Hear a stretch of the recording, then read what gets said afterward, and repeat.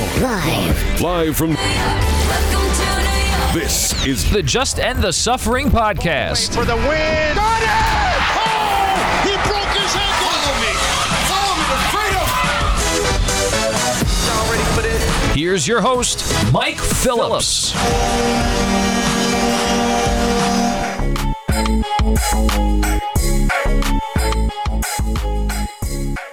What's up, everybody? Welcome to the latest episode of the Just End the Suffering podcast, featuring New York sports talk and long-suffering fan. I'm your host, Mike Phillips. I got a good show for you this week.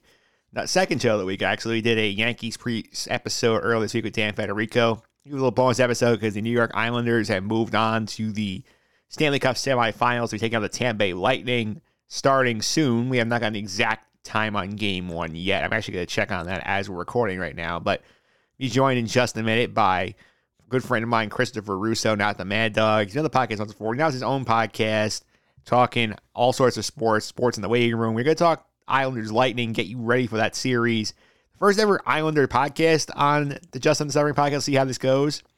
We're going to do all of that in just a bit. We're going to talk now about also the end of the show. We're going to talk to Sandra Rose, our pop culture correspondent, about Loki. Premiere came out on Wednesday. This is in your feed on Friday. So we broke down the premiere of Loki on Wednesday night, the day it aired. So fresh hot takes there. That's coming up at the end of the podcast. But we'll get started with this week's opening tip, the second one of the week. I have to talk about what's going on with the sticky stuff in baseball. It makes no sense. I'm going to get into it right after this. 3, 2, 1. Y'all ready for this? The opening tip. And here we go.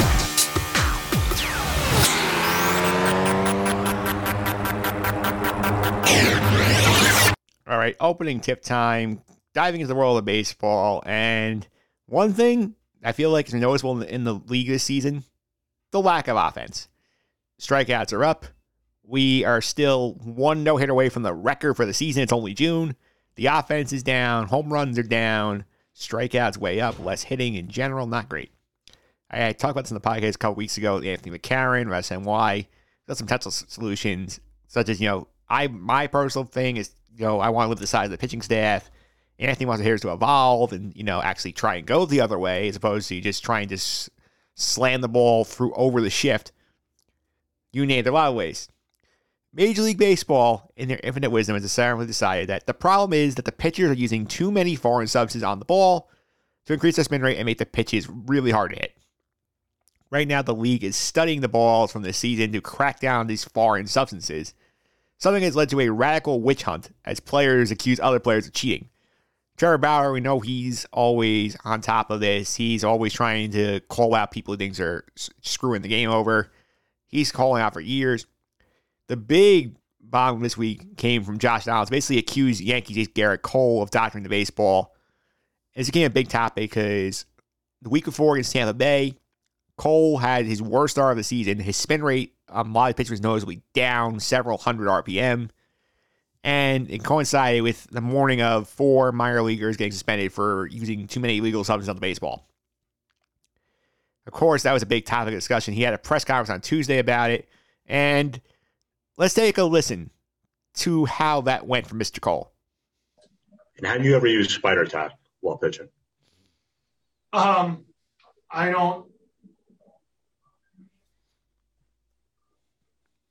don't know. I don't know if I don't quite know how to answer that, to be honest.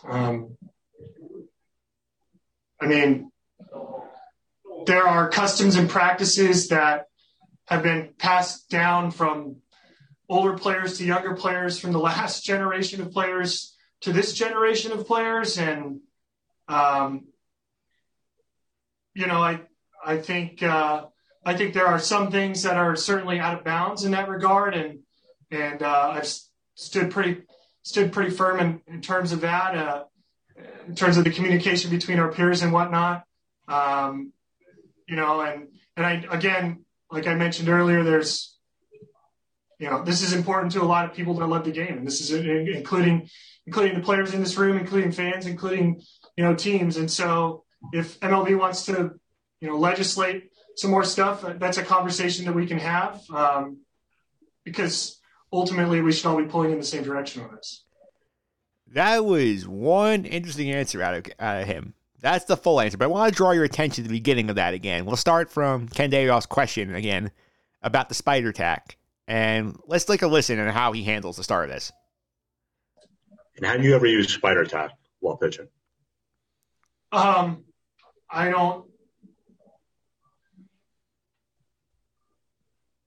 don't know. I don't know if I don't quite know how to answer that, to be honest. That's a horrendous job by Yankee PR. Your job there is to prep Garrett Cole for a question they knew was coming. Whether it was from Ken Davidoff, somebody else on the beat, whether it's, could have been Christy Ackert, could have been Brian Hoke, could have been a lot of people. Somebody was going to ask that question. The fact that he's stuttering, pausing for 12 seconds, I don't know how to answer the question. That's a yes or no question. He basically admitted he's using some stuff. And you know what? That's not as big a deal in my personal opinion, but you have to have a better answer than that. You can't be sitting there stammering going, have 12 seconds of dead air and say, I don't know how to answer the question.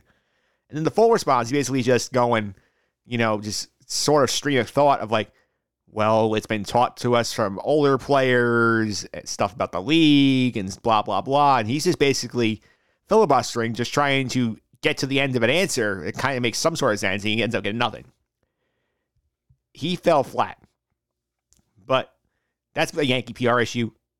I'm not bothered by this because this is an issue the league has brought onto itself. This is something that the league has let get out of control because they're all about this quest for efficiency and spin rate and velocity. And if you want a job, you have to be able to do these things. So if putting sticky stuff on the baseball helps you get the spin rate to stay in the league, get the big contract, you're going to do it. The whole thing right now that the league is making such a big deal about this feels like spin out of MLB to blame the players for the lack of offense problem. So they're trying to basically pass the box and say, hey, it's not our fault. The players are cheating. Friend of the podcast, Joe Sheehan, put this out on Twitter back on May 1st when he said, quote, thesis, MLB is fine with the focus on sticky stuff because it distracts from how they put a ball in play that spins like a top and flies like a brick. It makes the players the bad actors when in fact the league screwed up. And you know what? He's right. How is this any different from when baseball ignored all the steroid use until they got dragged from Congress? At that point, it was the players are cheaters. They are being bad role models to our children. How could they do this? They have soiled the great name of the game. The league tolerated this. They let the ratings go bananas on the home run chases when everybody was juiced out of their minds. But the players, the bad guys, for exploiting a rule that was not being enforced. That narrative has worked for the league. Just look at the Hall of Fame vote in the last few years. There's a reason that Barry Bonds and Mark McGwire and Sammy Sosa and Roger Clemens are not in the Hall of Fame? Any particular reason? It's all about the steroids and the narrative that the league is sold, and it's been bought hook, line, and sinker. And right now, the effort seems to be, okay, the players are doctoring the baseball. That's why nobody can hit it. Trust me, the players are well aware of the fact they're being scapegoated. If you do not believe me, ask Pete Alonso. He was asked about this prior to Wednesday game against the Baltimore Orioles, and he had some interesting responses. Let's hear what he had to say. Hey, Pete, I'm wondering if you think MLB's doing the right thing by cracking down on pitchers with sticky stuff, and if so, why?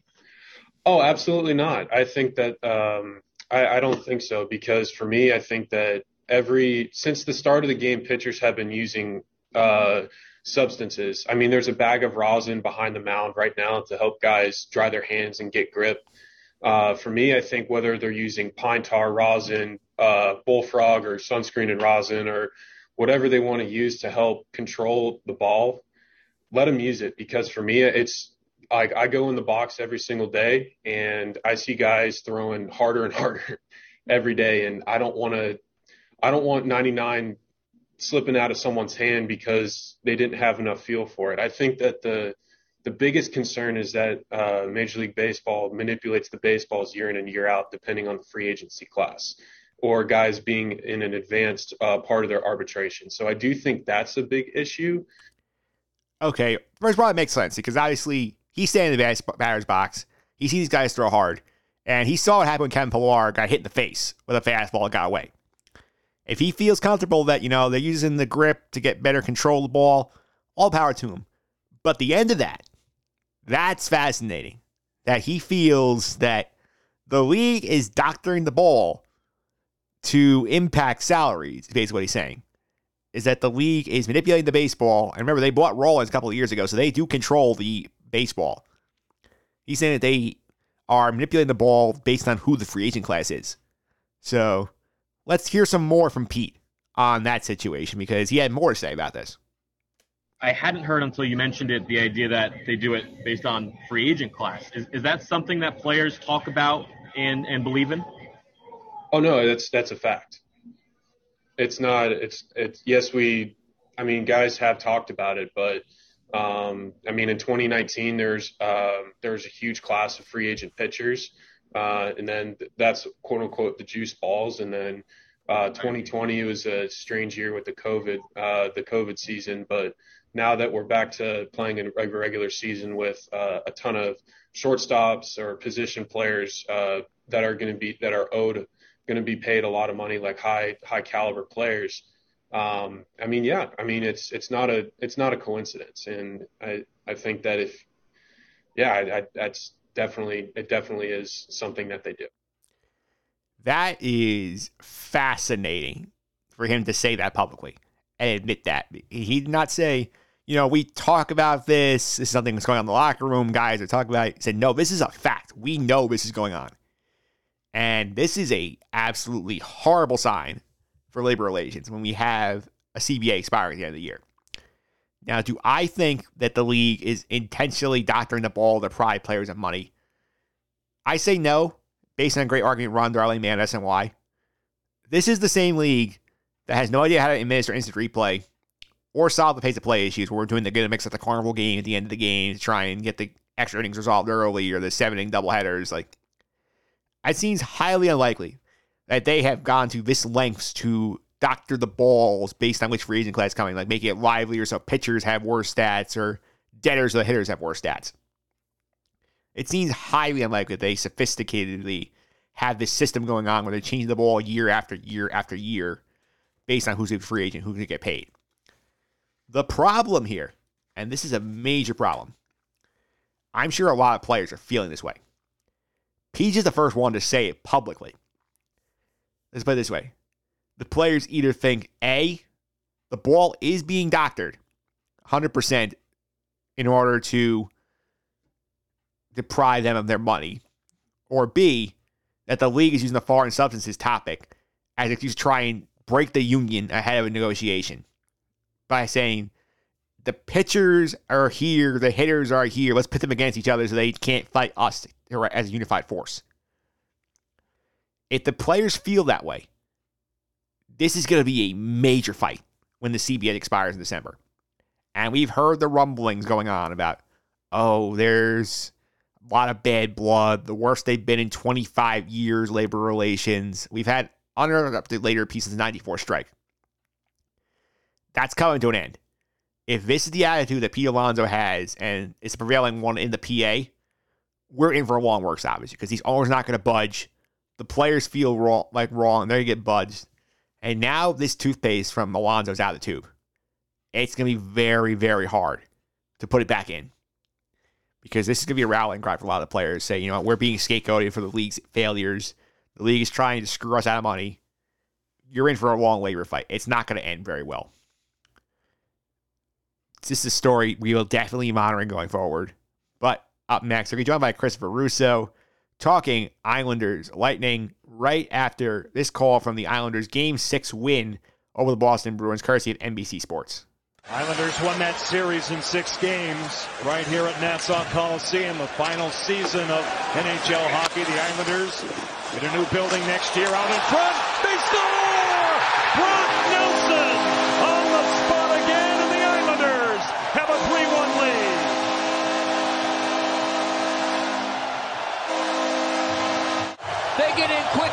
This is just a misplay by the Bruins. Bailey's there, gets it in front. Brock Nelson there to finish. Yeah, it's a tough handle by Tuukka Rask into the feet of Riley, and there's Brock Nelson, Johnny on the spot off the Bailey feed. Hockey sense awareness, present the target, put it to the back of the net. All right, we are back here on the Just End the Suffering podcast, talking hockey. The New York Islanders are in the conference final round, the equivalent of because of this weird COVID structure we have, second year in a row. Joining today, talk some hockey. Not the usual guy you hear, Pete Consory, but a good friend of mine. He's been on the podcast before, talking NFL picks. He's hosted his own podcast, Sports in the Waiting Room podcast. Christopher Russo, not the Mad Dog, is here. Chris, how are you? Hey, Mike, I'm doing all right, thank you. And it's the Stanley Cup semifinal. So it's like the first time we've really heard that probably since like 70s or 80s, I would say, when it was just like 12 random teams getting in. Yeah, because I was so confused what to call it, because I'm like, yeah, this is technically what the conference finals would be in a normal year, but because you had these four random divisions, just the semifinals. Yeah, it's just the Stanley Cup semifinals. That's what it is. Yeah, I will say, like, I've been following the playoffs, like, on and off, because I'm a Ranger guy, you know that, and it's disappointing that they're not there. I think it's been interesting so far. Yeah, the playoffs have been good. Rangers, well, look, despite the managerial turnover, they have the talent that they should be there soon, and I think they have the heart that they should be there soon. What I've seen from the playoffs so far, I think generally speaking, first off, good amount of surprises, most notably Montreal. I don't think anyone, including myself, I bet you, saw Montreal going as far as they did or still being in it. Lots of overtimes early on in the postseason, which made it really exciting. The one thing I really didn't get was a lot of goalie platooning for like no reason. So in particular, the Islanders were one of them, because Sorokin, I thought, was clearly the better goaltender in the Pittsburgh series. And I think he was the goaltender for all the winning games, and Varlamov was the one for the losing games. Obviously, it worked out for the Boston series because Varlamov was the guy, especially in Game 5 when he made like 40 saves. And then Fleury and Leonard, the same thing, where Leonard started the first game of this series. Obviously, that's working out for them so far because they're up 3-2 going into tonight, at least as we record this. And just a questionable discipline. You mentioned the Rangers. I tried to keep everything fair, but I remember talking about that on my podcast. The truth, so many people screwed up, just the league, the Rangers with the whole management thing. But obviously there was a Tom Wilson. Oh yeah, the league screwed up. That was such a mess. Yeah, the league screwed up with that. The officials screwed up with that. The managerial decisions screwed up. Everybody screwed up with that. And Buchnevich with a cross-check, even though, I understand why he was frustrated, that whole thing. But I think the discipline has been a little bit questionable in this postseason. Not the fact that Scheifele got suspended, but the fact that Ryan Reeves I talked about this one too. Ryan Reeves put the weight of his leg on Samuel Graves' head, and he got 2 games, and Scheifele got 4 for trying to make a fair play.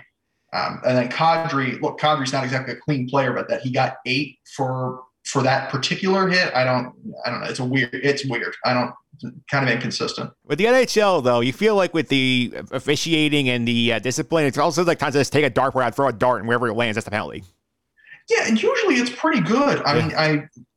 There's maybe like one referee with whom I have consistent complaints, but God, I love Wes McCauley so much. Yeah.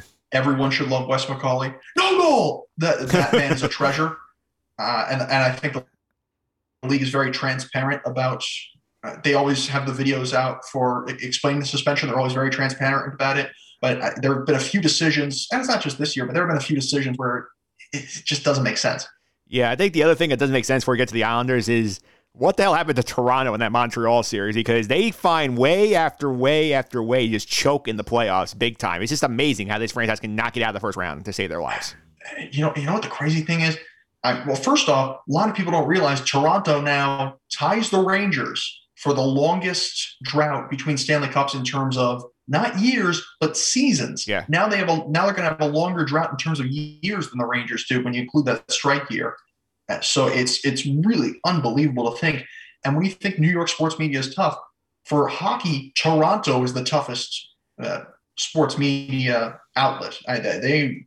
Tavares getting hurt really didn't help them, but they had a 3-1 lead in this series, and they were by far a better team than Montreal. They're such a better skilled team than Montreal. I think it's a little different when you don't have Mike Babcock behind the bench, even though, obviously he was fired. But, Sheldon Keefe is not exactly Barry Trotz or not Scotty Bowman or anybody, but they really screwed. And the thing is, as opposed to when they blew that 4-1 lead against the Bruins in Game 7 a few years ago, or when they lost to the Bruins in Game 7 a couple of years ago, or when they lost that series to the Caps in 6, at least they were facing a team that was actually better than them. Yes.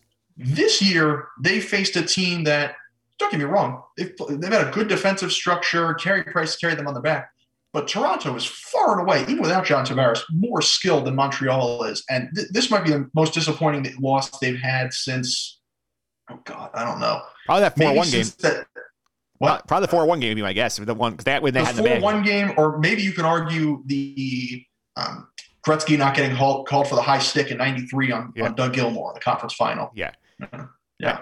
All I know is it's pretty crazy if you think about it, because like you said with me, it's a fair point, because like for the New York sports fans, picture it this way. They know the Yankees' early history. Imagine they had not won a World Series since 1960. The heat they'd be under in this market. That's what Toronto is facing right now. But the crazy thing about all that is people don't realize, if you're a younger hockey fan or you're not as experienced a hockey fan, the Leafs have the second most Stanley Cup titles of any team. And that's how good. I think by the time they won their last title, they were only behind Montreal by 1. I think it was 14-13 Montreal. But since then, well, really from like 67 through 93, which is when Montreal last won, it was just a Montreal onslaught. And then, Detroit got a lot better in a lot of these teams. But Toronto's the second best team in the history of the NHL.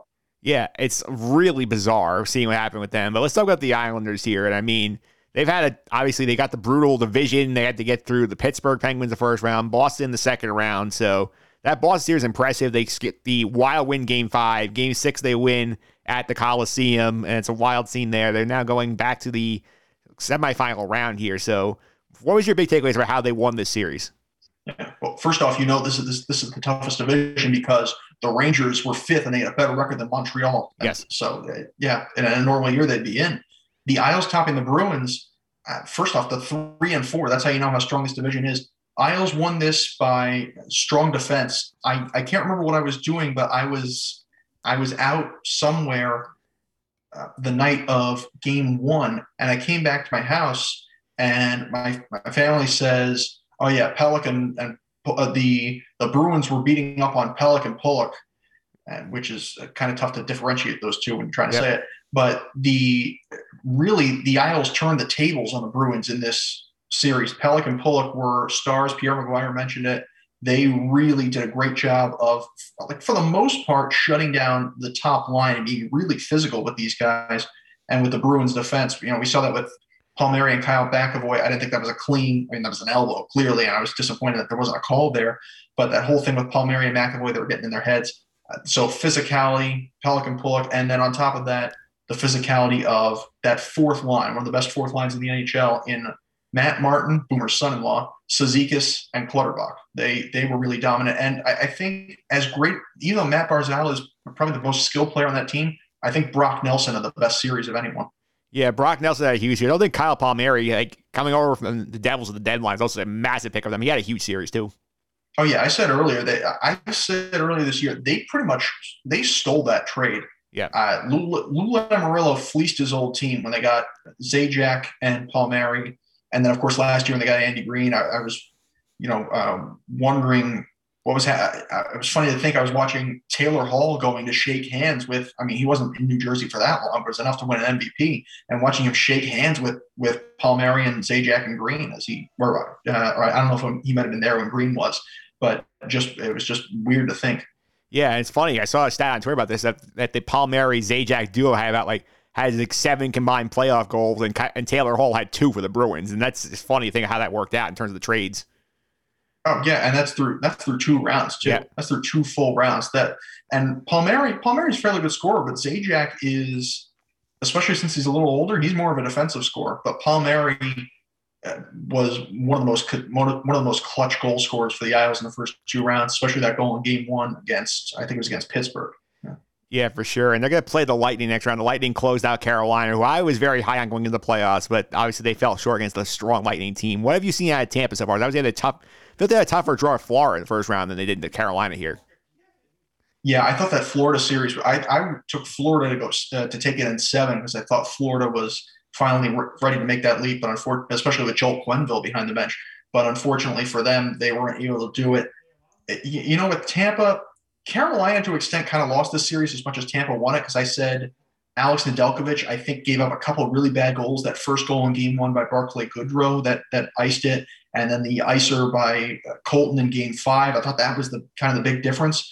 But I think the most important thing for Tampa was just not making a lot of mistakes, letting Carolina make mistakes. And on top of that, just the reemergence of Braden Point, who I thought should have won the Conn Smythe Trophy last year, because as good as Victor Hedman was and has been for that organization, Braden Point scored so many clutch goals in crunch time for that team that I think he's been the most important guy for that organization in their Stanley Cup run, winning last year and then making a run this year. Not Kucherov, not, of course, Stamkos with his injuries, not Hedman. I think Braden Point's the guy. Yeah, it's fascinating watching them because this is basically pretty much the exact same team they brought back from last year this year. It's like sort of similar to what's happening with the Buccaneers in the NFL, where they bring back basically everybody from the Super Bowl run. This is same city, same kind of deal. So it's interesting to see, like, sometimes those teams, especially last year they were in the bubble, shortened off season, main motivation's not there. This team seems to still have it all like locked in focus at this point. Well, that's how they're trying to prove that it's not a fluke, I think, because they won the Stanley Cup last year in a bubble. You could say, no fans there, different rest, you're on a different playing field, which in some cases makes it more impressive. But I think I had this later in my notes, but I was going to bring up that the Lightning really are going to have to prove themselves in the next one, if not the next 2 rounds, because last year they went through Dallas, and Dallas, like the Rangers, in a normal year would have made the playoffs because they had a better record than Montreal. But Dallas, again, missed the playoffs this year after reaching the final, and a lot of people thought either Colorado or Vegas would reach the final. So now that it's probably going to be one of those two, you never know about Montreal, Tampa is really going to have to try to prove that it's not a fluke. I think they have more pressure on them than anyone. Yeah, I think it's also fascinating because obviously last year they beat the Islanders in this round on the way to the Stanley Cup Finals, and it's the Eastern Conference Finals at that point. And it's just thanks to the weird nature of the COVID year with the divisions not playing each other. I can't think of another time in sports where we had like these teams meet in the playoffs, then don't meet again until the exact same spot in the playoffs. Especially in hockey, it's very rare. It's really, it's especially weird to think this year, but I mean, with them staying with that divisional format. The funny thing is, Lightning are actually 3-0 all time against the Islanders in the Stanley Cup playoffs, and 2 of those times they went on to win the Stanley Cup. Yes. So I think the other one was 16 was the third one, I believe. Was it 16? Yes. I was going to say maybe it was 15 when they went to the final, but no. Okay, it was 16. So I think they lost to Pittsburgh in the conference final that year. But the Lightning make a deep run at pretty much every time they face the Islanders. So I think the Lightning are more skilled. They have more of a championship pedigree, but I think the Islanders have a better structure. They have a much better defensive structure. That's what they've had for a long time. And I think part of that is Lou Lamoriello is doing what he did in New Jersey, where he built that team to play well from in front and really play a strong defensive structure. And on top of that, even though John Cooper's obviously a great coach and they won the Stanley Cup last year, Barry Trotz is one of the greatest coaches ever, and he's one of the winningest coaches ever. I think they have the edge in coaching as well. Yeah, I also think it's interesting this year because obviously the Tampa, we talked about, they stayed the same. Like, what do you think has changed with the Islanders from last series to this series in terms of the Tampa series matchups? In terms of the roster, not really. I mean, in terms of the roster, really, it's just that they added Palmieri and Zajac, and they added 2 guys that. I mean, Palmieri doesn't have a lot of playoff experience, but Zajac, even though he's never won the Cup, was with the Devil team that went to the finals back in 2012. I think the biggest difference is having fans back, and especially having fans at the level that they've had. Not to mention, they're going to close Nassau Coliseum after this year, and then, they always called it the barn and Fort Never Lose. That place is raucous. I mean, did you hear them before that for the anthem the other night? I tweeted out, I said that I'm not sure if the Islanders are going to win because the crowd went like full Chicago Blackhawks during the anthem where everybody sings it, or lose because they were off key. But that crowd is wild. It's one of the best crowds in hockey. And I think home ice is going to make a huge difference. And of course, New York, or Long Island, really, I should specify, is more of a traditional hockey setting, a traditional hockey fan base. But Tampa has grown so exponentially anyway that home ice is going to be huge in this series for both teams. Yeah, I think you hit it right on with the fans being there this year, because last year it's like, okay, this is what the teams are. There's no outside distractions. Like, it's just you're playing on there. There's some piped in noise, not a big deal. But now these teams are going on the road. They have like loud buildings, raucous fans. It's all going to be a true hockey playoff atmosphere. So this is really a true test of like, okay, like, especially that you saw how Nassau gets, and the Bruins were clearly bothered by their games in Nassau as we saw it throughout this series. And I think the Lightning gains this experience. I mean, going through Florida and Carolina is not the same as playing in Nassau. No, absolutely not. And it's fun. Once the Islanders won Game 5 in Pittsburgh, I figured, there's no way they're going back. Yeah. Because I think Boston, obviously Pittsburgh's won more in recent years, but Boston's the tougher team, I think, for sure. So I figured I could see, especially after the Bruins fought back from down 5-2 to force 5-4 in a game you could argue they should have won because they outshot the Islanders by like 25 in Game 5. I figured, okay, I could see them coming back and forcing Game 7, in which case, there's no doubt Bruins would have won that one. But the Islander, that fan base was intense. I think that part of that is the angst of people coming back. I think you saw that at MSG with the Knicks. And I think on top of that, it's that they're closing down this building and they're going to be moving, I think it's like 7 miles west to Elmont. So it was an intent, but it's funny to think, you go, last year we're going to be playing in Canada with nobody in the building except for us, some doctors and some security guards. And this year you've got the number 2 overall pick in the NFL draft coming for the Jets, and you're going to have his offensive linemen crushing beers on their heads. So that's it's a complete turnaround. It also shows how we are in a great place from last year. Oh, yeah. If you told me last year that we're going to have the playoffs, we're going to have fans in the buildings, there's not going to be many masks because everybody's getting vaccines, I would have said you're crazy. So good job by us as a country to get there. We still have work to do, but we made a lot of progress. Certainly. Yeah, I talk about that I talk a little bit about that on a weekly. Well, I mean, that's the podcast. Of course, I said Sports in the Waiting Room, which is going to be weird. I can't really change the name, but it's going to be weird to keep that after everything gets back to normal. But yeah, I talk a little bit about the vaccine. I talked about the whole John Rahm thing. Yeah. And him testing positive. So that's. Sorry, shameless plug. I didn't mean to really get into that, but it was a good transition, I guess. No worries, man. I mean, like, my name, it's like, I don't know, like, my name works because my teams all stink because they all lose most of the time, but, like, the second one my teams win, I don't know what I'm going to do, if I'm going to change it, if I'm going to keep it, because usually, like, I have the Mets, Jets, and Knicks, and they're all pretty terrible, so the second one of them wins, that's when it gets outdated a little bit. Yeah, but you know what the funny thing is?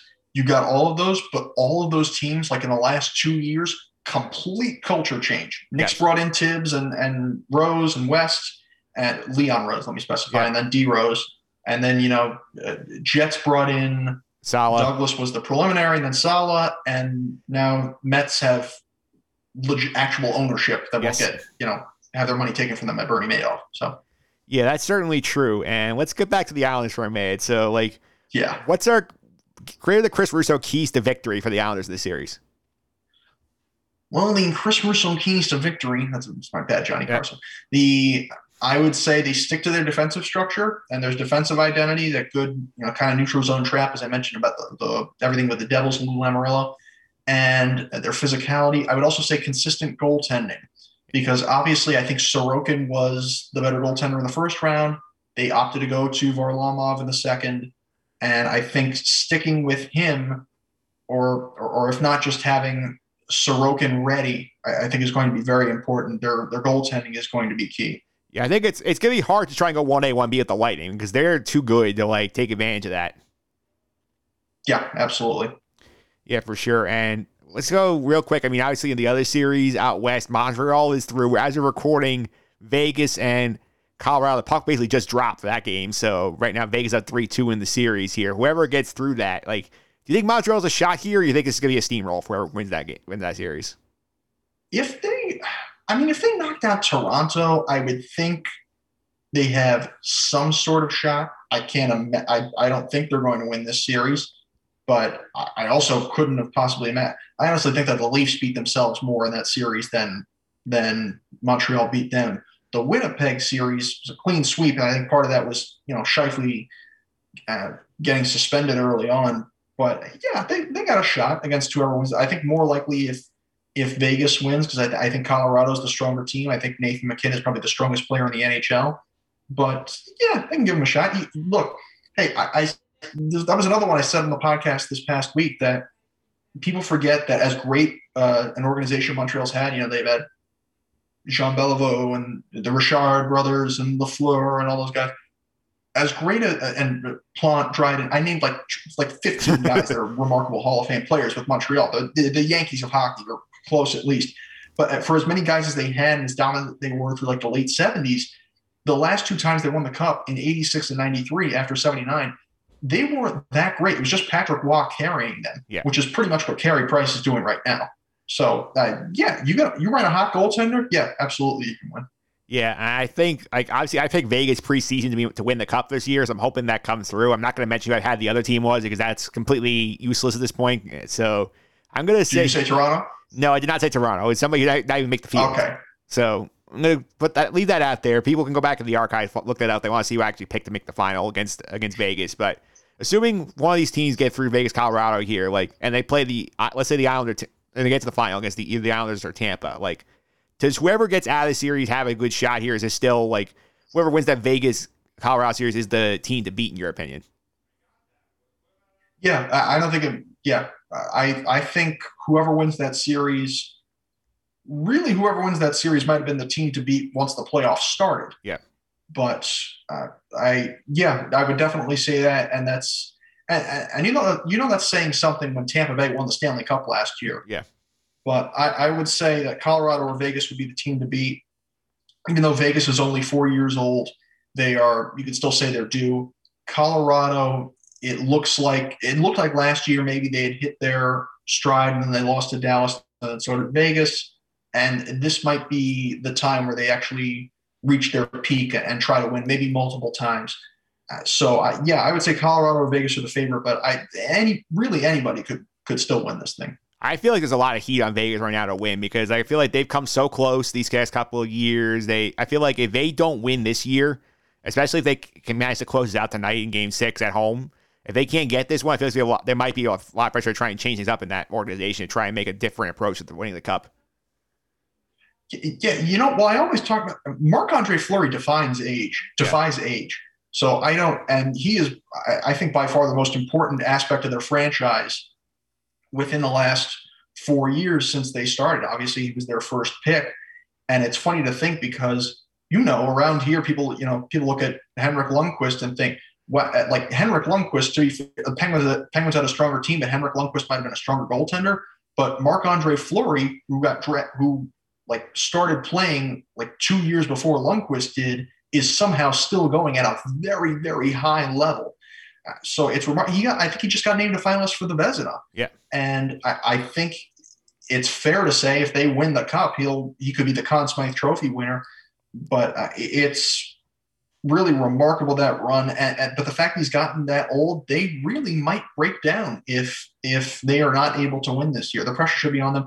And the fact that they missed out on a golden opportunity to win the President's Trophy head-to-head against Colorado earlier this year. And now that they've regained home ice after winning 3 straight, if they do not win this game tonight, then everything swings back to Colorado for sure. Yeah, for sure. And last thing before we go, gut time here. Who wins the Islander series? How many games? Oh, shoot. Okay. This is tough. Believe it or not, I actually had Colorado beating Toronto in the final when the playoffs started. I didn't make a preseason pick. So when you did the bracket, you had Colorado, Toronto. Yeah, I did a Stanley Cup bracket on the NHL website. I had Colorado and Toronto. I had the Islanders getting out of this division, but I had them getting knocked out by Toronto. I think by Toronto. Yeah, I had Colorado, the Islanders, Toronto, and Carolina. Oh boy, this is tough. I think I'm going Lightning in 7. That seems like I think my gut's kind of Yeah. That seems fair. I think my gut's kind of telling me the Islanders, but I think the fact that Tampa's a more skilled team, they won the cup last year, they're really out to prove something, and most importantly, they have home ice. I will take Tampa. I think 7 games. I think you're right there. I think if the Islanders win this year, it's going to have to be in 6. I don't think they're going down to Tampa and winning Game 7. Oh yeah, it's going to have to be the same thing. Yeah, you have to finish this thing in 6 games. It's very tough to win a Game 7 in Tampa. Hey, they proved that a few years ago. Well, the first time they won the Stanley Cup, I think they won the conference final and the cup final in a 7th game at home. Yeah, well, there you have it. Chris, thanks for all the time. Really appreciate it. Before I let you go, I'll be with follow on social media. Keep up with your podcast. Yeah, you can find me on Twitter at Chris Russo 98, ChrisRusso 98. And then you can honestly just Google or Bing or just Ask Jeeves still exist. The podcast is called Sports in the Waiting Room. And you can find us on, Apple Podcast. I can't believe I'm actually promoting that. I have a podcast on Apple Podcasts, on, I think, Spotify. You can find, I think, Google Podcasts. You can find it all over the place. But if you just Google it, you can find it. We're up to, I can't believe, 31 episodes already. Yeah, it's crazy how time flies. You're having fun with these things. Yeah, it's insane. When we've been locked down too, it's insane to think all that time has passed. But yeah, I've very much enjoyed it. Chris, thanks for all the time. I really appreciate it. Hey, Mike, thanks for having me, man.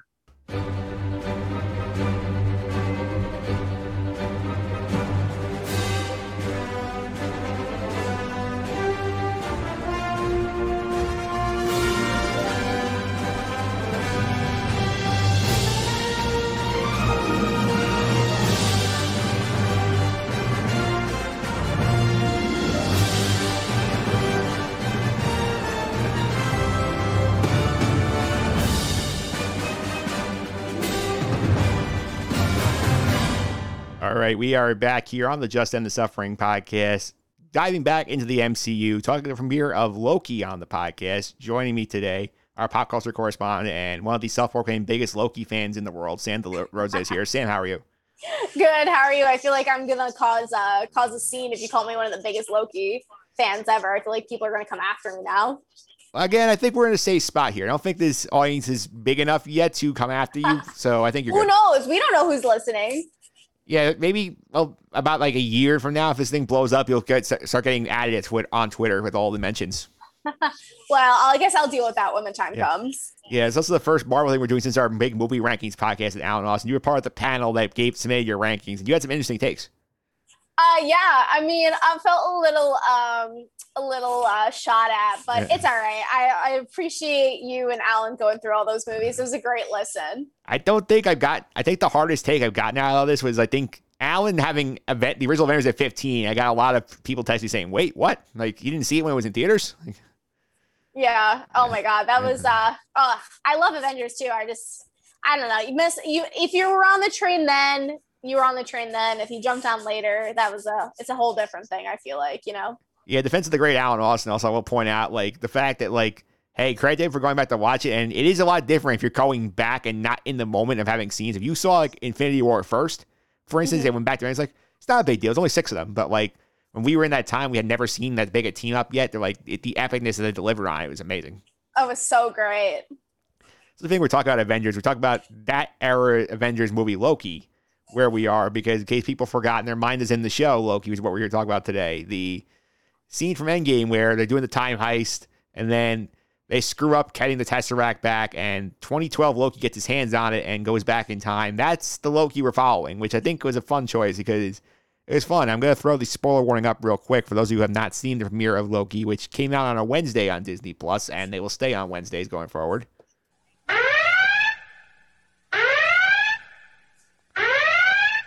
All right, you've been warned. Go watch Loki if you do not want to be spoiled. So I will say this coming out of the front here. I mean, it was fun because Tom Hiddleston did an incredible job of slipping right back into that version of the character, considering, like, he gets in, he lands in the desert, he goes to see the people, he starts giving his speech about how he has a divine purpose. It was so fun.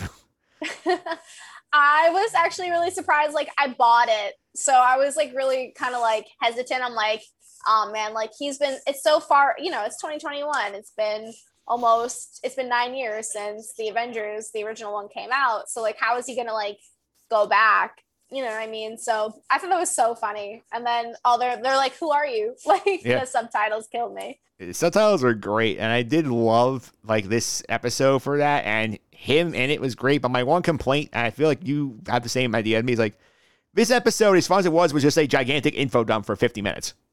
Oh my God, so much. Like the beginning was great because it was kind of like hinting, like, where are we going? What is this? And then like that was like what, half of the episode, and the last half was like, here's this information, here's that. Like, we're going to tell you all about what this is. I don't want to give too much. I don't want to jump too far ahead, but like, I'm sure you catch my drift and what I'm ranting about. Yeah, I mean, we start off, 2 minutes into it, he gets captured by the time variance authorities, and then he gets taken in. We spend the entire rest of the episode, except for one scene, like in that TVA office, which to me is like, it was fun. I like seeing some of the people we got there. We got some great actors. Owen Wilson is fun, but like, I feel we could have sped this along a little bit. Yeah. Though I knew the ending of the episode when we went back to 1568 in France. Yeah.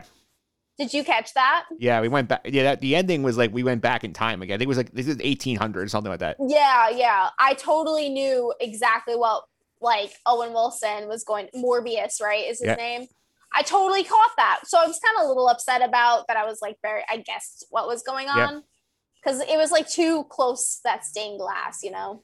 Yeah, it was a little close for that. And I do think we spent a lot of time on TVA because I spent a lot of time in there. And what'd you think about the orientation video? I thought that was very funny. That was great. I like how the entire TVA is kind of like 60s, 70s, like aesthetic. Yeah. Everything, like even the brand new computers look like old school stuff, you know? I just thought it was really interesting. Everybody dresses like business casual. I love Casey. Yeah. The desk guy. He was great. He's dressed like he had like a 70s, like what, stash, right? Yeah.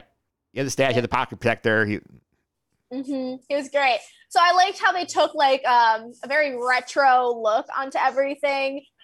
Meanwhile, they're the most advanced people, you know, ever. Yeah. Or if they're people, because he didn't know what a fish was. So yeah, that was also funny when he's like, what's a fish? And they kept going back to it. Because I went to Casey again. He's like, and they went and told me about it. He's like, got me like a fish. I had no idea what that even is. That was great. He's like, can you just explain to me what it was? I want to know how threatening it is. Yeah. Like, I want to know the level of this threat. Like, I thought that was cute. Like, it was more funny than I anticipated. I thought it was going to be more serious. I don't know why, because, you know, Owen Wilson is in it. I feel like Owen Wilson's a very funny dude. So I feel like lots of projects he does is in the comedy realm. But this first episode was very like lighthearted, upbeat. Even this, like the more serious parts were still kind of upbeat. Yeah, the vibe I got from it in terms of like the tone of the show felt very Guardians 1, the sense where like Loki is Star-Lord, where he's trying to and like he's going to people's like, you never heard of like a dance-off? Like stuff like that. Like I just imagine. Yeah, that's very true. I didn't even think about that until you brought that up. That's a very good observation. Yeah, I did like the whole thing. But the one thing I felt was weird was like when he goes through, watch the video, and then it felt I got vibes of the DMV when it comes to, take the ticket and then like go to the window. And like, I'm like, this one place I did not miss the pandemic was the DMV. So I did not want to revisit that. Yeah, though that like cinematography angle shot of him standing with all the lights behind him was so sick. I don't know why that's like the image that sticks with me the most through the whole episode. Yeah, by the way, how harsh is it that the other guy who went in there, didn't grab a ticket, just gets vaporized, he doesn't have a ticket? I guess they were just trying to like set up that these people are really freaking serious. You know what I mean? Yeah. That guy was so annoying too. Like I understand he was there for like a reason, but like he was so unnecessary. Yeah. He was there. And it kind of was like that light beat kind of like threw me a little bit where I'm like, I don't know if I'm going to like this show too much. So I was kind of like a little like, pump the brakes a little bit, you know? Yeah. I will admit I laughed when he got vaporized. Oh, me too. Because I'm sure everybody who does work at the DMV, who probably like is watching this as well, is probably like, I wish I could do that. Yeah. And I loved afterwards, like Hiddleston's a good job acting there, like frantically like looking to make sure he still has his ticket. I know, but like it's funny on one aspect, and the other aspect I'm like, this isn't Loki. He wouldn't do this. And I don't mean like, then I'm like, maybe I'm just too far away from 2012 Loki, you know? Because like he was funny. Because if you look back at the images they played, him's like, I'll have that drink now, or you know, like things like that. So I'm just like a little like, I'm not too sure how this is going right now. Yeah. Two other things I wanted to touch on here. One from the video was the reveal of this thing called the Sacred Timeline, which the phrasing was odd. It brought me back to Da Vinci Code when Robert Langdon talked about the sacred feminine. I'm like, okay, the timeline is not sacred. And I thought that was interesting. And the scene where Loki's being judged and he basically tries to pass the buck and say, hey, like, it's not my fault I'm here. The Avengers are why I'm here because they went back in time and they stole the thing when they weren't supposed to. And they're like, I thought it was interesting that they said, hey, the Avengers are supposed to go back in time. You were not, which I thought was just the writers saying, hey, don't question us on Endgame. It all makes sense. That's what I was saying too. I'm like, wow, way to just like tie up that loose end. Like, you know what I mean? Like, I understand why it had to be done. Part of me is like, we're not gonna just talk about this at all. We're just gonna be like, judge, gavel, boom, next case kind of deal. So I thought it was interesting. Well, I mean, technically, and they could headcanon it and say, okay, well, Steve Rogers went back, returned everything, closed off all the loops, so there you go. But, like, I think that's true. It makes no sense. I wonder if that negates the theory that Cap went back to save Natasha. I didn't even know that was a theory. It's like, okay, well, maybe it's just like the theory that I've heard on TikTok / social media that Cap goes back and saves Natasha, and it's her in the end of Endgame, not Peggy. Now I know there's lots of like ifs, ands, or buts for that theory, but it's an interesting one to think about. That maybe that wasn't maybe him and Natasha at the very end of Endgame, but he could have saved Natasha. So it could leave that small little door open. The thing I'm confused about with the TVA guys is like they seem to like, oh, you have to stop the variants before they get to destroy the timeline by creating their whole multiverse. Is again that multiverse word is like, but again we see at the end of Endgame, like Steve Rogers spends his entire adult life with Peggy Carter. It's his like 30, 40 years before he comes back and as an old man gets a shield to Sam. Like that doesn't make sense. I know. It's kind of weird unless he's like living both and like with his variant living in the same mainstream. I'm not too sure. I feel like maybe they'll explain it a little bit better as time goes by. Hopefully. I don't think they will, but that's the pessimist in me. That gets like I'm still a little scarred by time travel from Lost season 5, so this is not helping my cause. Like I just keep thinking back. Lost, they're the worst. I just keep thinking back to like all like they were skipping through time, and then like they're shooting at each other outriggers and stuff like that. I'm like, okay, I don't want to go down this road in the MCU. No, I don't either. And honestly, I still can't even like follow Lost season 5 to be honest with you. Yeah, Lost season 5 is its own can of worms, but I think the next part of the episode is the more interesting part where Mobius basically comes in and saves Loki from being reset, whatever the hell that means. We never really find out exactly what that is or why it would be painful or whatnot. But Mobius says, I have a job for you. He's going to try and recruit Loki. And I think it was interesting how he basically says, like, why do you do what you do? Like, why do you, like, want to, like, hurt people and try and rule everything? Like, why? I think that was interesting because basically forced Loki to examine, why do I want to do all these things? Yeah. And, like, at first I was like, they're just gonna loop this all up in like the first episode, which they did, but at least they spent some time. At least Loki got to see his literal end game, like what his ending was. I don't know, I just like for who he was back then and all the convincing he needed from that Avengers movie till his death. Like he needed all that like character development and where he like rose, he fell, he rose, he fell, he trusted Thor, he hated Thor. Then, towards the end, like they came together. I don't know. I just like feel like he is the god of mischief. I don't know. I'm not 100% certain that he's going to be 100% like the golden boy, Yeah, I did think it was an interesting call because you figure that they were not going to ignore all the development that he has from Thor the Dark World to Endgame, and I figured at some point he was going to figure it out considering he's in a literal hole of time, but like I was a little disappointed they did in premiere. Yeah, me too. I would have liked to see them sort of convince him to come on board another way as opposed to him just sort of skyrocketing through his future and fast forwarding to see all the highlights and lowlights and whatnot. I think this would have been more fun down the road. I do like that there's one different thing I'll give them credit for is that Clone Wars Season 3 does his Anakin Skywalker a bit, but they retcon immediately because basically he has his memory wiped. They left Loki thinking about what happened. Yeah, I mean, like, I'm glad they brought up the mom because the mom has always been his soft spot. Even in Avengers, pre-Avengers, it's been the mother that's been his like soft spot, his voice of reason. So like that kind of changing his mind, that makes sense. But I did enjoy that, like we said, we had the 70s, 60s aspect, that his file was a tape, like an old school tape thing, which was really cool. But I don't know. I'm happy about it. I feel like it was too rushed as well. So yeah, I think for me, I feel like we more Loki's spirit to like sort of come up with a bargain for him. Like, hey, like this is in it for you if you help me. I feel like that would be more in character for Loki, and to have him see his entire future and be like, have this moment of reckoning, like, you know what, like I can be a change man. I'm going to help for the good of helping, as opposed to like what's in it for me. I think that would be more in character for 2012 Loki.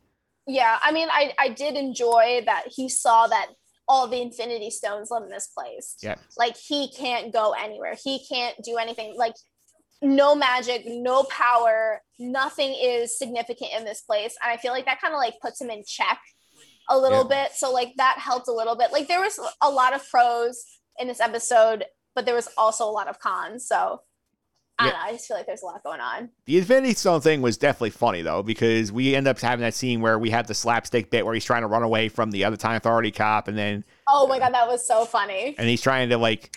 He runs into Casey and tries to gut him, and then he sees Casey opens his supply drawer, and there's, like, a bunch of Infinity Stones there, and he's like, you have Infinity Stones? He's like, oh, that's what they're called? We just use those paperweights. Yeah, I know. That was so great. Yeah. I was like... Oh, my God. Yeah, just a good point you showed Loki. He's like, hey, like, whatever you value out there has no value to you in here. It's like you're stuck on our rules, so it makes you wonder if they're going to start to pursue does Loki think that he has something gained by trying to take over this world? I wonder if that's an angle they could pursue. Yeah, my idea, you know how you said like the whole like different variants and stuff when they get reset. I just think they sorry for stuttering. Yeah. They just destroy the variant, because I still think, because you went to a different timeline, you still have yourself going, so you're kind of like a double in a way because you're in a different timeline. So I'm thinking, though, going back to the resetting, is that that's what they do when they I forgot the word they used when they poke you with that stick thing. Yeah, I forget too. That's one thing I should have written down. But I will also say with this, I think the end reveal there that he wants Loki to basically track down another time variant Loki. Cool twist, but like I think it was a little predictable in that sense. When they showed you the stained glass in the middle of the episode, it looked like him. Like, are we really just gonna do that? Like, I think if it hadn't tipped your hand, they would have been more exciting. Yeah, and the blue teeth really did give away. So at first it's like the Satan with the perfectly Loki, like the crown. Yeah. And then the blue teeth, like the ice giants or whatever they're called. I forget. Yep. So I'm just like, I was like, it's Loki. We're fighting Loki. And I'm like, that doesn't make any sense. But then, when they explained it and everything, but. So that's basically for us to see. Is like that 2012 Loki and Mobius are going to try and track down 1850s Loki instead of destroying more timelines. That's the sort of for us of the show.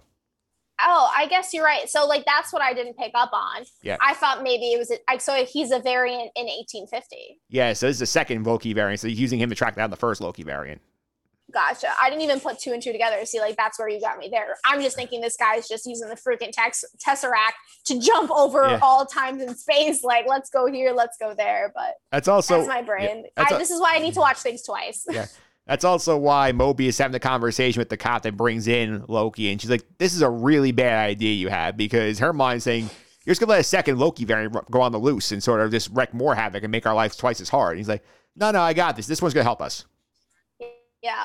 Did you, I don't know about you, but I enjoyed when they were looking back to see what Loki did, the god of being like, mischief, is when he like puts a bomb on the plane and he's like, I lost a bet to Thor. Yeah. Like, I thought that was great. I thought it was like a nice little input to the brotherly love, Yeah, then now we found out he's D.B. Cooper. Yeah. that was another funny bit. I did like that.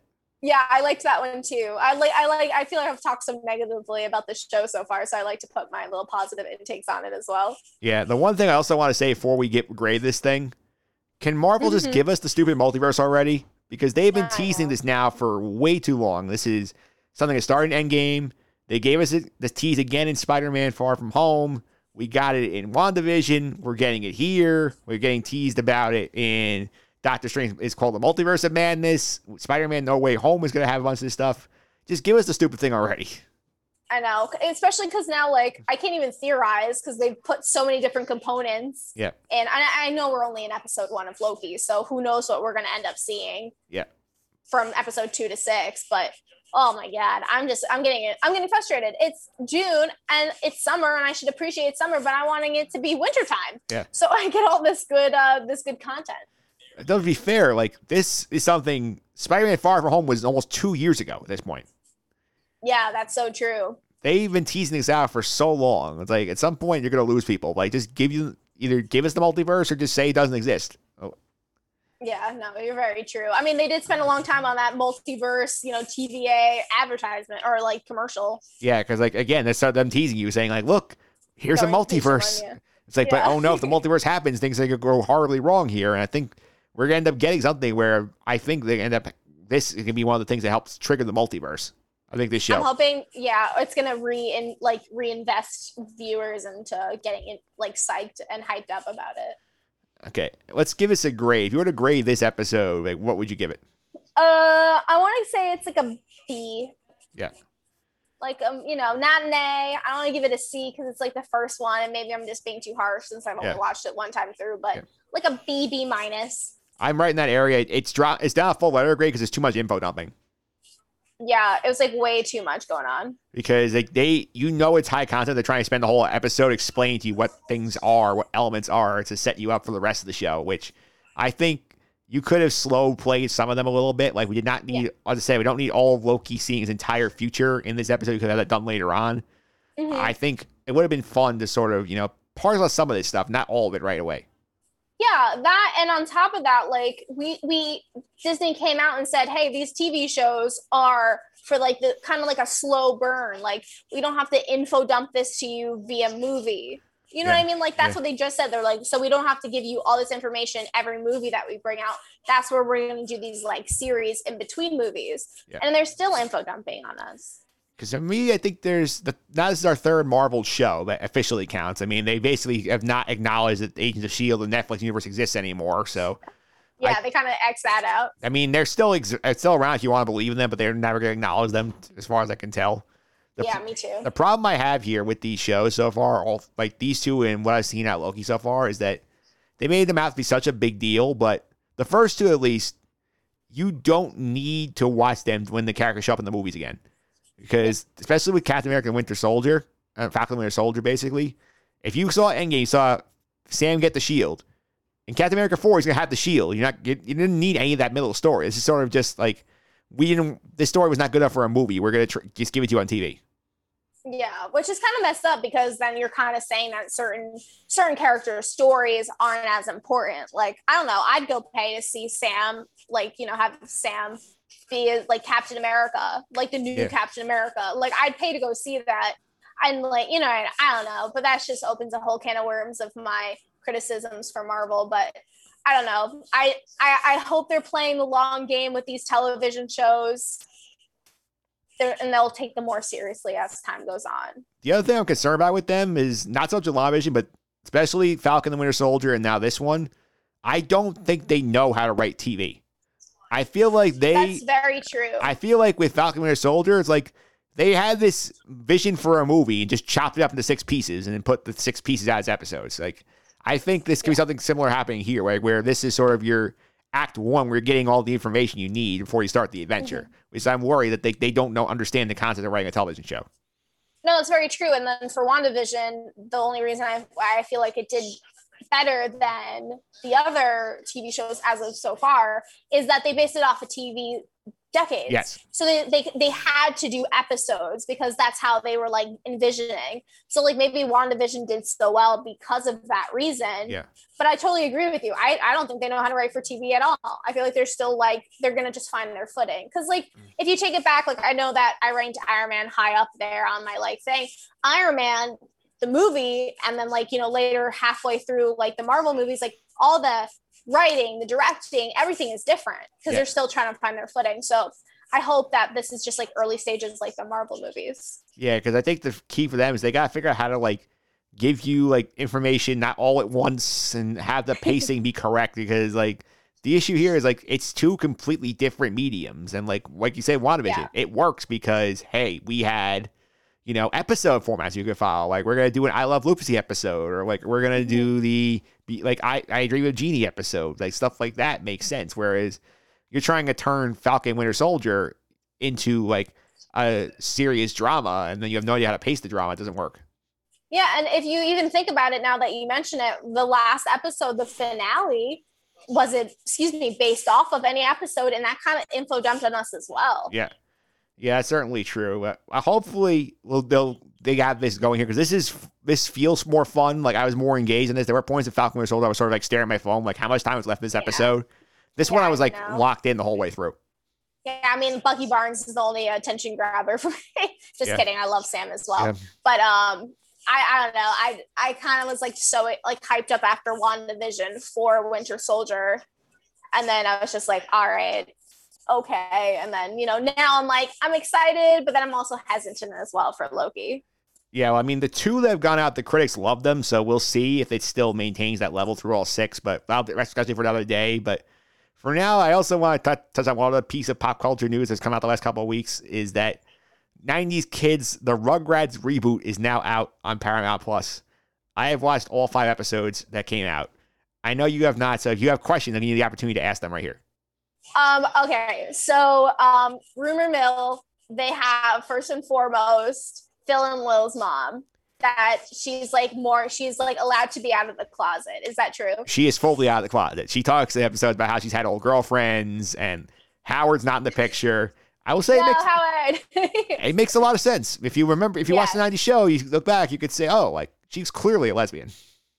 Oh yeah, no, that was like the running joke. Poor Howard. But and then is the grandpa still alive? Yeah, Grandpa Lou is now a hippie, because if you think about it now, like the show is moved up 20 years. Remember, the original Grandpa Lou was a World War II vet. Here he's now a flower child, so he's got the long. Oh, okay. He's got like his long braid of hair in the back, like. He's oh no! He's talking about how he's at Woodstock and stuff like that. So Grandpa Lou is full on hippie. I mean, remember Grandpa telling the kids how he used to play Russian roulette? Totally missed that as a kid. Yeah. And then is there Spike? Is Spike still in it? Spike is in the show. It's my homeboy. I love Spike. And then also one more note on Grandpa Lou. Also to fit to show more of the era. It is Grandpa Lou's house that Dee Dee and Stu are living in, so. Oh, really? Yes. Oh, that's so cool. Yeah, Grandpa Lou owns the house, so, like, Stu's still an inventor. Dee Dee now, like, runs, like, an online craft store. She, like, runs Etsy, her own Etsy shop, basically. Really? Is Dr. Lipschitz still in the picture? There's not been a Dr. Lipschitz reference yet. They did an episode where they basically did a pun on Marie Kondo. It was so funny. And then all the babies, are they all the same, like from like where they left off, or are they doing like the OG ones? Basically, the timeline, it's like the 4 characters basically pre-Dill's birth. That's what you have to know. So like no Dill, no Kimmy, no Kira. You do have Susie's there from the start, but Susie they aged down a little bit, so she's playing with the babies all the time. She's basically Chucky's age, not Angelica's age anymore. So it's basically those 5 and Angelica, the main kids you see. And Angelica's annoying as heck as ever. Yes. Just checking. Oh, does she still have Cynthia? Yes, it still has Cynthia. Oh my God, that song still gets stuck in my head every once in a while. Yeah. I will say the voice actors for the kids are mostly the same. The adults, some of them are different. Chaz's voice is weird. Is it really? Yeah, Tony Hale does Chaz now. I love Tony Hale, though. Yeah. I'm so conflicted. I don't like how he does Chaz's voice. Hopefully they change that down the line. Yeah, maybe they'll probably get some severe like criticisms from everyone. Yeah, I do say though, I think the thing that's bothering me the most is that like there's no like clear release strategy to the show. They just dropped 5, and then like on the first Thursday, I'm like, okay, cool. I go back next Thursday, I'm like, okay, I'll find more episodes. Nothing's up there except for the first 5. And then they're like, we'll tell you when the next batch is dropping. I'm like, that's not how you're supposed to release a show. No, and I hope they don't wait like a year like a dumb move would be. They would wait so long to release them. I mean, like the animation kind of looks intense. Maybe they're still editing something. You get used to it. It looks a little weird when you first do it, especially because Tommy's head looks very weird, like in 3D. I mean, like I remember seeing like the trailer for it. I'm like, yeah, I don't know if I could like watch this because it's just so different from what I'm used to. Which I know sounds bad, not trying, but I'll definitely try to take a look at it in the near future. Yeah, I would wait for more episodes to come out before you do that, though. I mean, my advice, because especially if you have to get the trial of Paramount Plus, wait till they have like a bigger chunk than 5 episodes to watch it. Oh, we can thank my brother for that one. I pay for YouTube TV. Yeah. And I give him my YouTube TV, and he gives me Hulu and Paramount Plus in return. So I've been watching like the Rocket Power. Like I've been trying to like get a little 90s nostalgia to work my way up to Rugrats. Yeah, absolutely. I mean, there's a lot of stuff coming. I think this can work. I think it's funny seeing them try and do like sort of fit the character into the modern age. Like there's one great bit in the first episode where like I think Stu and Drew put like Grandpa Lou on like Silver Beagles, which is basically like the their grandpa version of Tinder. That's great. I love how they modernized, I should say, this show. That's funny. And there's one bit in the episode where Angelica gets his phone and thinks it's a grandma, so she keeps swiping right on every woman that comes up on there. So it's so funny. My God. That's great. Yeah. Stuff like that is funny. They have like the premiere is a little long. They do like a double length of premiere. There's like 43 minutes the first episode. Then it's the traditional like two segments per episode after that. Okay, that's cool that they still kept that same format. Yeah, and there's a couple of shorts on there as well where some of them are like classic scenes they just recreate in the 3D. Oh, really? Yeah. That's cool. I didn't know about that. Yeah, there's like 5 shorts. There's like 4 or 5 shorts on there. I think Chucky going down the slides is a short. Okay. Like Tommy's ball was a short. Like, there's like stuff like that. Okay, that's cool. Yeah, I give that a recommend. I would say check that out. I would tell the people who don't have Paramount Plus to wait for more episodes before you get the trial. I mean, I'll probably still wait because if it's going to just be 5, I could wait a little while longer. Even me, you know how I like to sound like I got through all 5 in like 2 days. Okay, yeah, I'll probably wait then. Yeah, because like they're quick watches. Like they watch at the same pace I watch Clone Wars, which is basically like 2 a day. Okay, gotcha. Yeah. Speaking of streaming, what else are you currently streaming right now? Right now, funny enough, I've gone back in time to the early 2000s and watching a classic, Cold Case, on HBO Max. I don't know if anybody's seen Cold Case. It's like hella good. Yeah. It's some like really good stories. Yeah. And I like the decades thing, and they have great music on there too for each decade. Yeah, that's my random one. That's like I just decided, hey, we're watching Cold Case. Yeah. That's a fun one. I'm still powering through the Clone Wars. I'm on season 6. Next week, I think the Sky Guys themselves, Pete, Constantine, Nick Friday, are going to be back. We're going to do season 6, so we're getting through that. I also started Twin Peaks. That's been on my list for a long time, so I'm getting into that. The first season's pretty epic, so. Yeah, I did not remember at first that the pilot is movie length, so I forgot. I'm like, oh, this is cool. Yes. Yeah. Oh, it's so long, yeah. Yeah, because I didn't realize it was like that long. And then it actually worked pretty well. I did like it. And it's quirky enough that I'm engaged. Oh, yeah, definitely. Wait, just wait. You'll love it. You'll love it. Yeah, I mean, I have this set up. I have the movie in the DVD queue now because I know it's impossible to find anywhere else. So I'm going to try and get the movie and then get to eventually The Return from Showtime. Okay. Yeah. So that's the plan with that stuff. But Sam, I thank you for all the time. I really appreciate it. Before I let you go, how can we follow on social media? Keep on some of the stuff you're up to. You can follow me on DeRosa at SDEROS6 or whatever. I mean, honestly, Google Sam DeRosa. I'm here. Instagram, SDeRosa175. Facebook, Sam DeRosa. I'll pop up somewhere. I think I'm still blonde in all my photos. So it's like me, but now I have brown hair. Okay, so good to know, Sam. Thanks again. Thanks.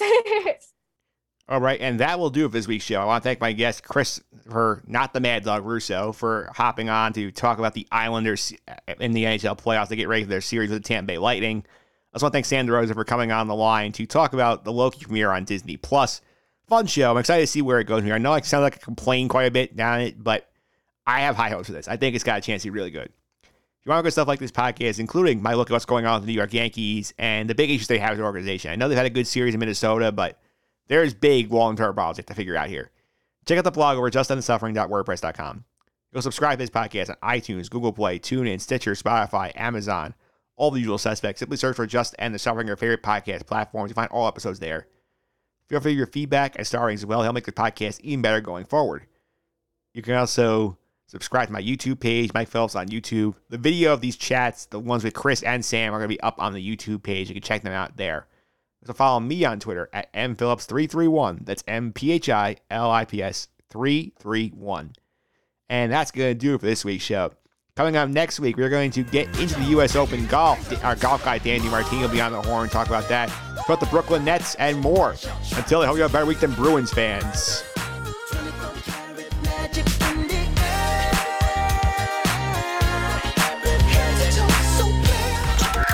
This has been the Just End the Suffering podcast.